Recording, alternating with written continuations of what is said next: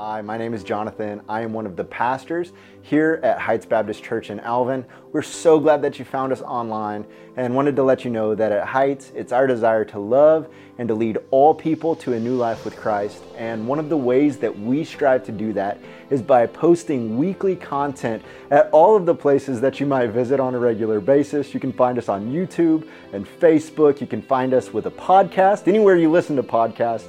Don't forget to check out our Instagram page as well. If you're finding us for the first time, make sure that you let us know you were here by going to heightschurch.org/connect and filling out the digital connect card. We're so glad that you found us. When you come to Malachi chapter 2, you see the Israelites are making a fundamental mistake that you and I can make if we're not careful. And that mistake is this: if you get God wrong in your life, everything else is going to be wrong. If you don't understand really who God is, if you get God wrong, everything else is going to be wrong. And so notice so far the Jewish people in Malachi's day, they have misunderstood who God is. Chapter 1, verses 1 through 5, they've questioned the love of God. God says, I love you. And they've said, well, how have you loved us? Just look around at our world right now. We've got economic downturn, inflation's up, there's widespread diseases, there's corruption among the religious leaders, our marriages are falling apart. Lord, how in the world do you love us? And in verses 1 through 5 in chapter 1, God says, I've chosen you to be my people. I have loved you. I've made you a nation and a people. Then later in chapter 1, early parts of chapter 2, they got God wrong in their sacrifices and their worship.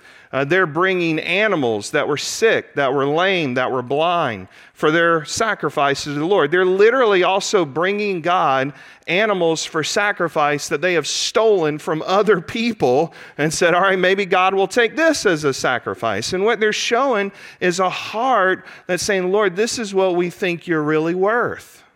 And they got God wrong in that way.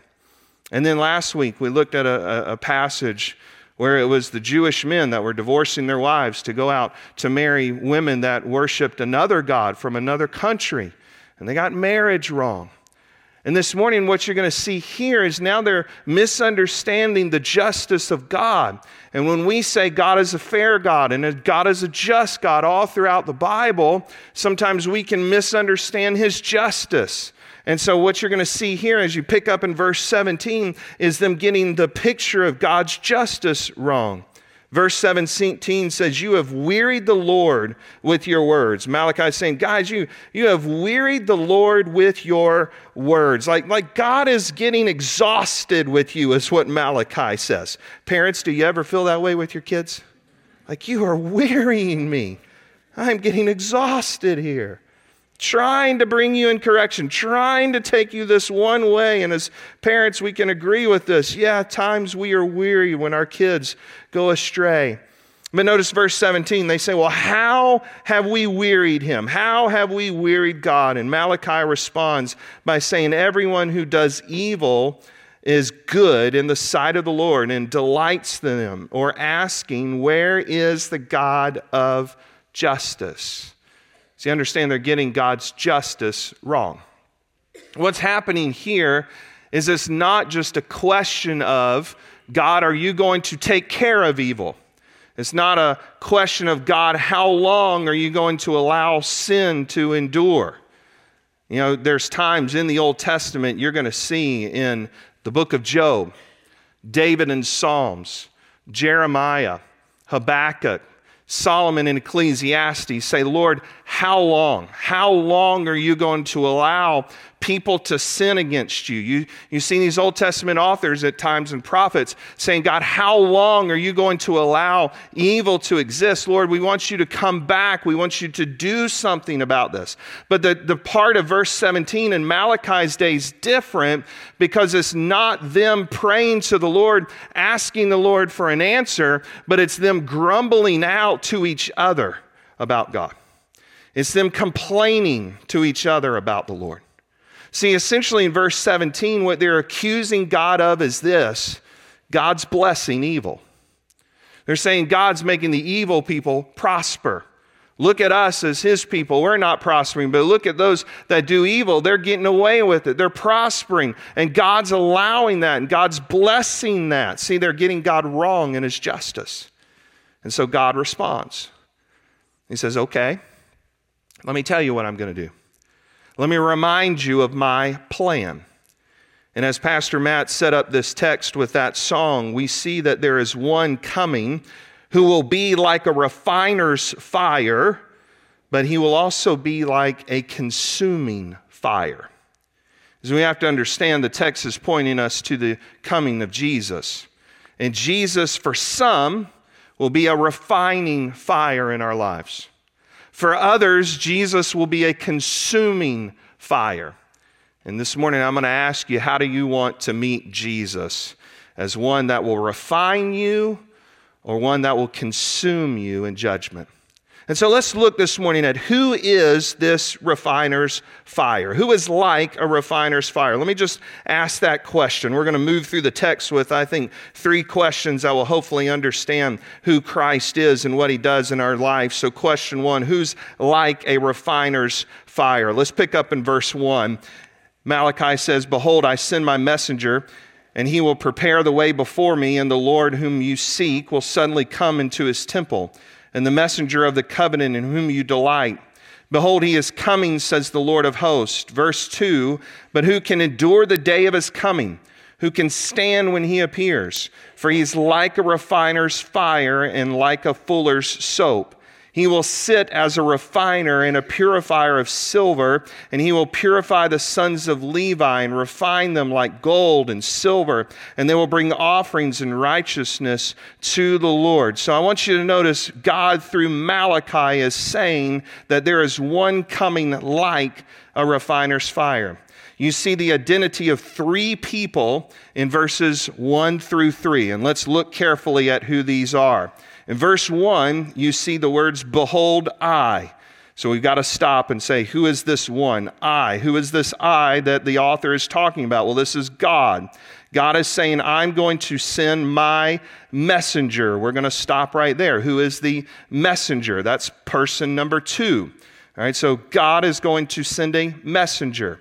Well, according to Isaiah 40, verses 3 through 5, that there was going to become a person before Christ who is Elijah-like type person.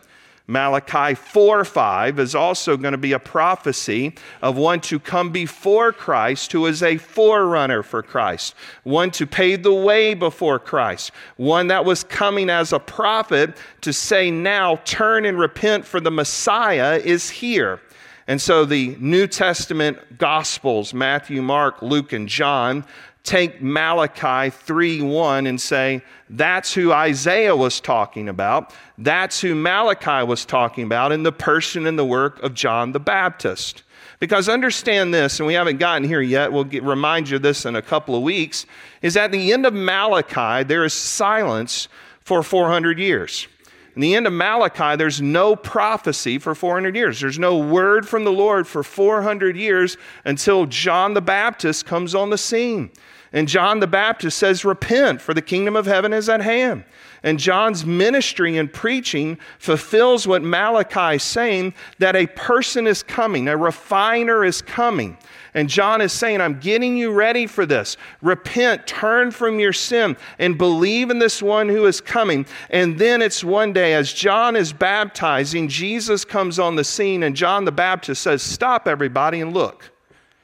Behold, the Lamb of God who takes away the sin of the world.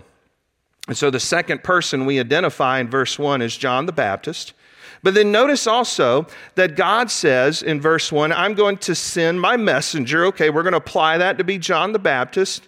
But he's also going to send one who is the messenger of the covenant, verse 1 says, in whom you delight. Behold, he is coming, this messenger of the covenant in whom you delight. And I believe that this person is Jesus.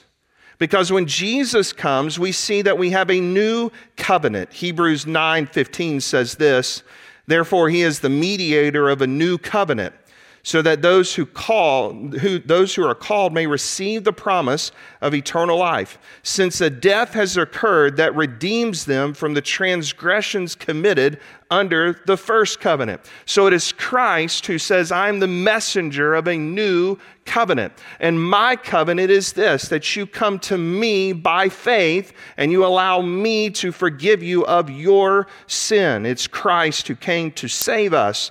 It's Christ who came to purify us so that we would not be consumed in God's judgment for our sin. So it's Christ who's like a refiner's fire. But let's ask this question. Why must Jesus be like a refiner's fire?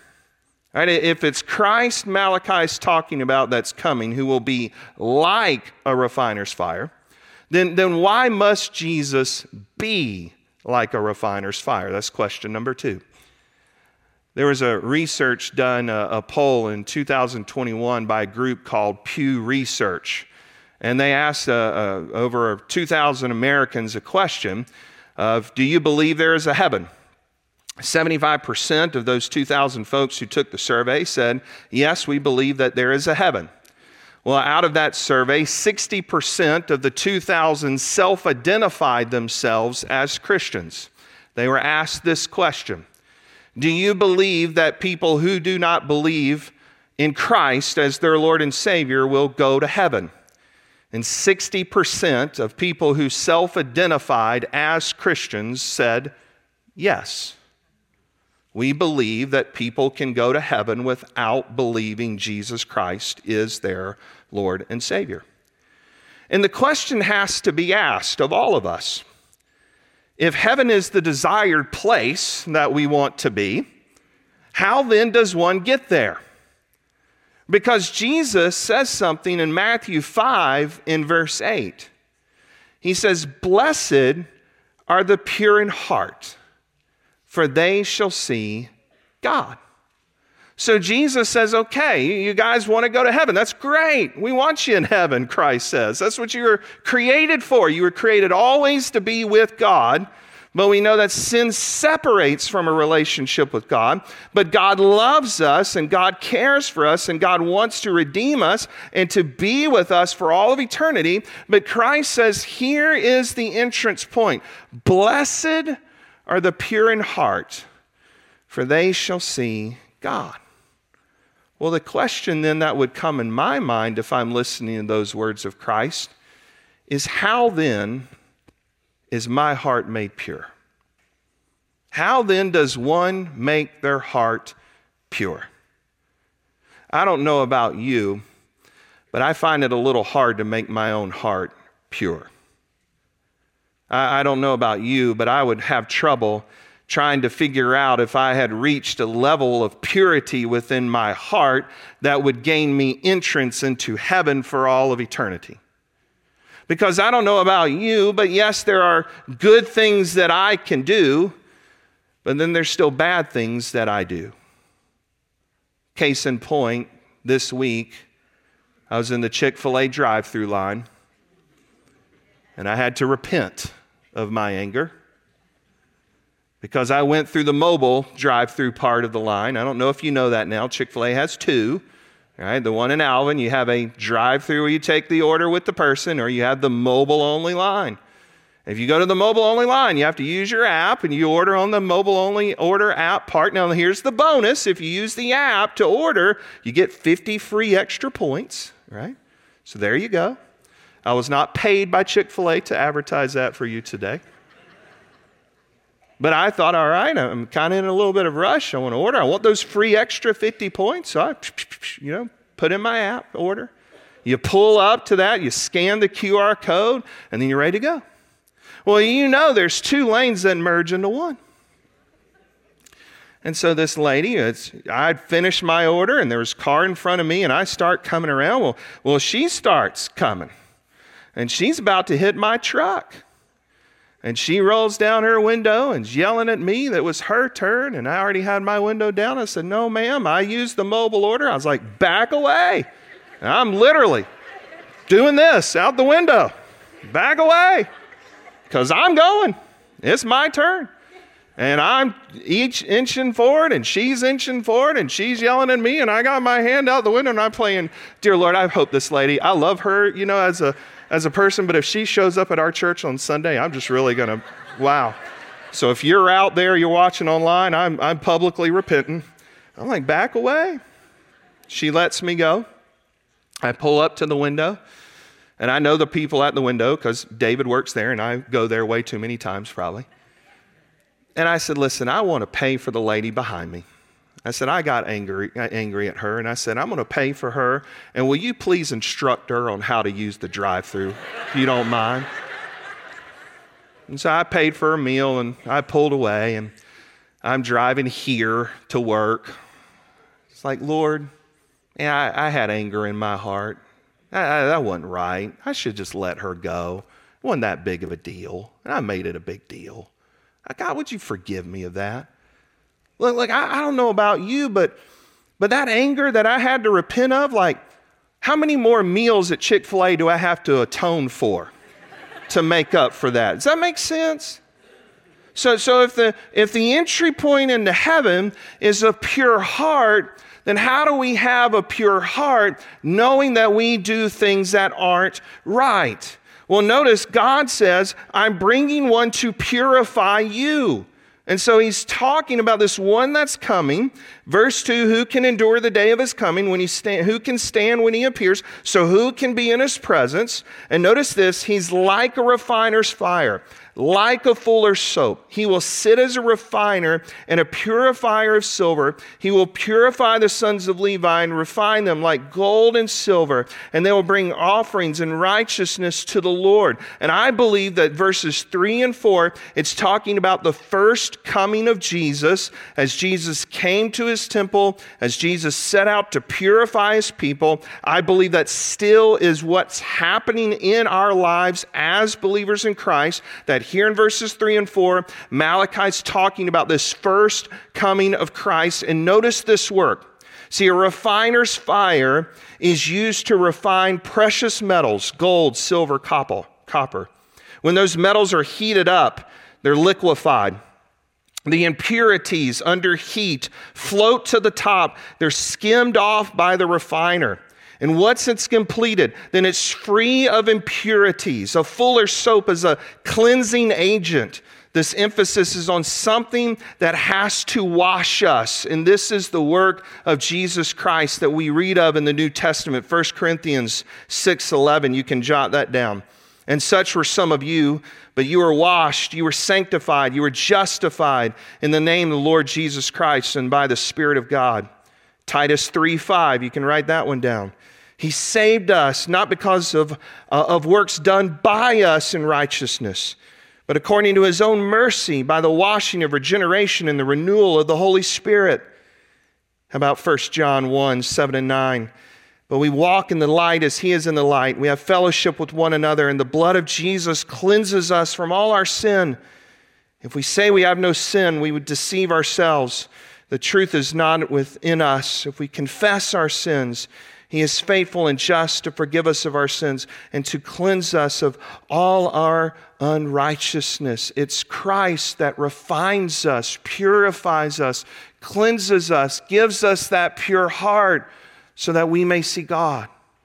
But notice, not all are refined. Notice what Malachi is saying, not all believe. And look in verse 5.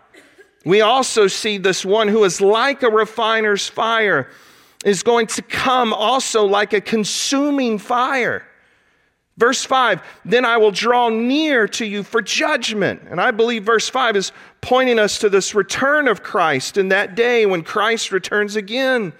For those that are not believers in Christ, that is a final day of judgment. It's a consuming fire. I will be swift as witnesses against sorcerers, against the adulterers, against those who swear falsely, against those who oppress the hired worker in his wages, against those who oppress the widows and those who oppress the fatherless, against those who thrust aside the sojourner and do not fear me, says the Lord of hosts. So we see that as Christ that wants to refine us into his own image, so we may have purity in our hearts, so we may see God. But those that reject Christ, he comes like a consuming fire, swift in his judgment and justice. This morning, how are you going to meet Christ? Are you letting him refine you today in the impurities and sin within your heart? Or are you rebelling and rejecting him today? I'm going to plead with you and encourage you to come to know Christ as a refiner so you don't meet him in his consuming fire.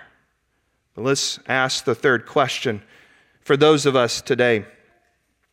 What is life like in the refiner's fire?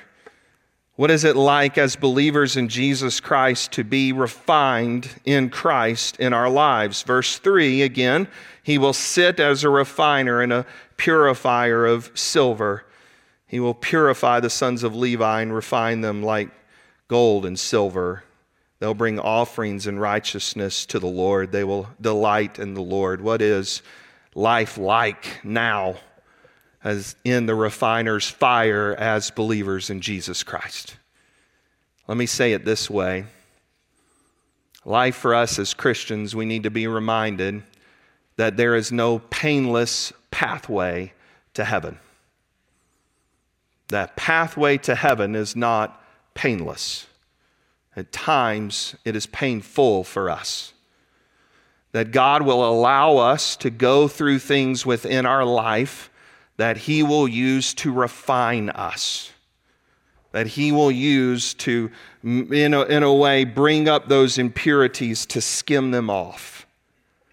That the Christian life is not always easy. You know, when I share the gospel with people and encourage them to place their faith and trust in Christ, I often remind them of this, that you may come to Christ today and things get harder before they ever get better. But we have to understand and know that this life for us as believers in Jesus Christ is not our best life.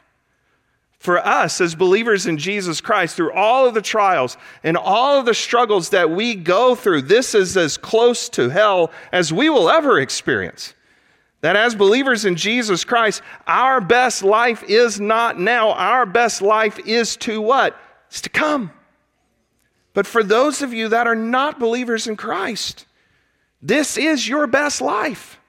This is as close to heaven as you will ever get apart from Jesus Christ. So you and I have to be reminded, as believers in Christ, the ultimate goal of our salvation is not our temporary earthly happiness, but to be conformed into the image of his Son, Jesus, so that, as John says in 1 John 3, when he appears, we shall be like him when we see him. That means this: God is after your holiness more than he is after your happiness.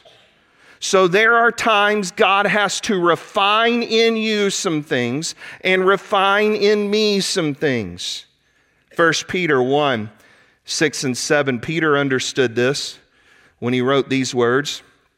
In this you rejoice, though for now, for a little while, if necessary, you have been grieved by various trials, so that the tested genuineness of your faith, more precious than gold that perishes, though it is tested by fire, may be found to result in praise and glory and honor at the revelation of Christ. James understood this concept.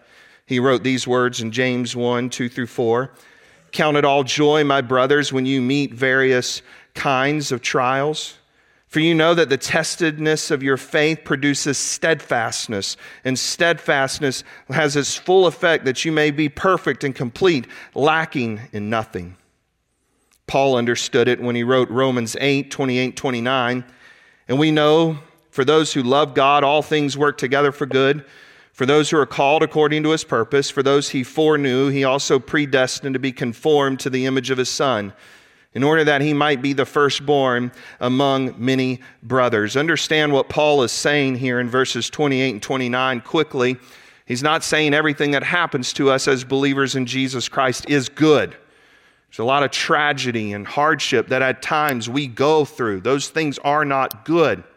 But what Paul is saying is God can take those moments of pain, take those moments of tragedy. He can refine us. And the good that he is after, Paul says, is not temporary happiness, but it is to be conformed eternally into the image of his Son, Christ. That is life in a refiner's fire.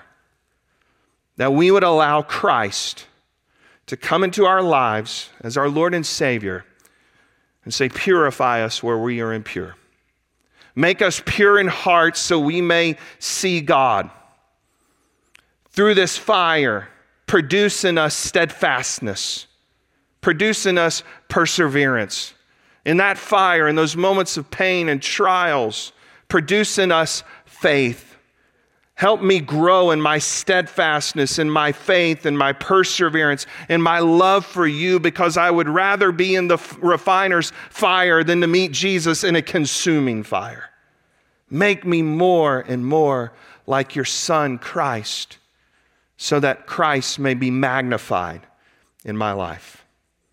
In a moment, we're going to take the Lord's Supper together, and we're going to remember that it was on the night in which Christ was betrayed, as he is celebrating the Passover with the disciples, that later that night he would be betrayed by Judas, arrested. On Friday he would be crucified. On Sunday he would rise from the grave. But it is at that Passover meal that Jesus says, when he comes to the bread, take this. This is my body. And every time you do this in remembrance of me. And he took the cup, and he says, drink this. This is my blood. And this is the new covenant that I am giving to you. And every time that you drink this, remember me. And Christ tells them that one day I'm going to do this with you in my Father's kingdom. That it is Christ Jesus who died on a cross for us, took our sin upon himself, died a physical death, put him in a tomb, and 3 days later rose again. And it is now by the blood of Jesus Christ, just like as he's pointing the disciples back to that first Passover in Egypt. As the blood was put on the doorposts of the Egyptians' home and the wrath of God passed over them, it is Christ that reminds us of the good news of the gospel, that the blood of Jesus applied to our lives, that the consuming fire of God's justice for our sin passes over us. And it goes to Christ. And so as we come this morning, we partake in the Lord's Supper in a moment. I want us to remember to look back to the cross and to thank Jesus for being that refiner's fire in our lives.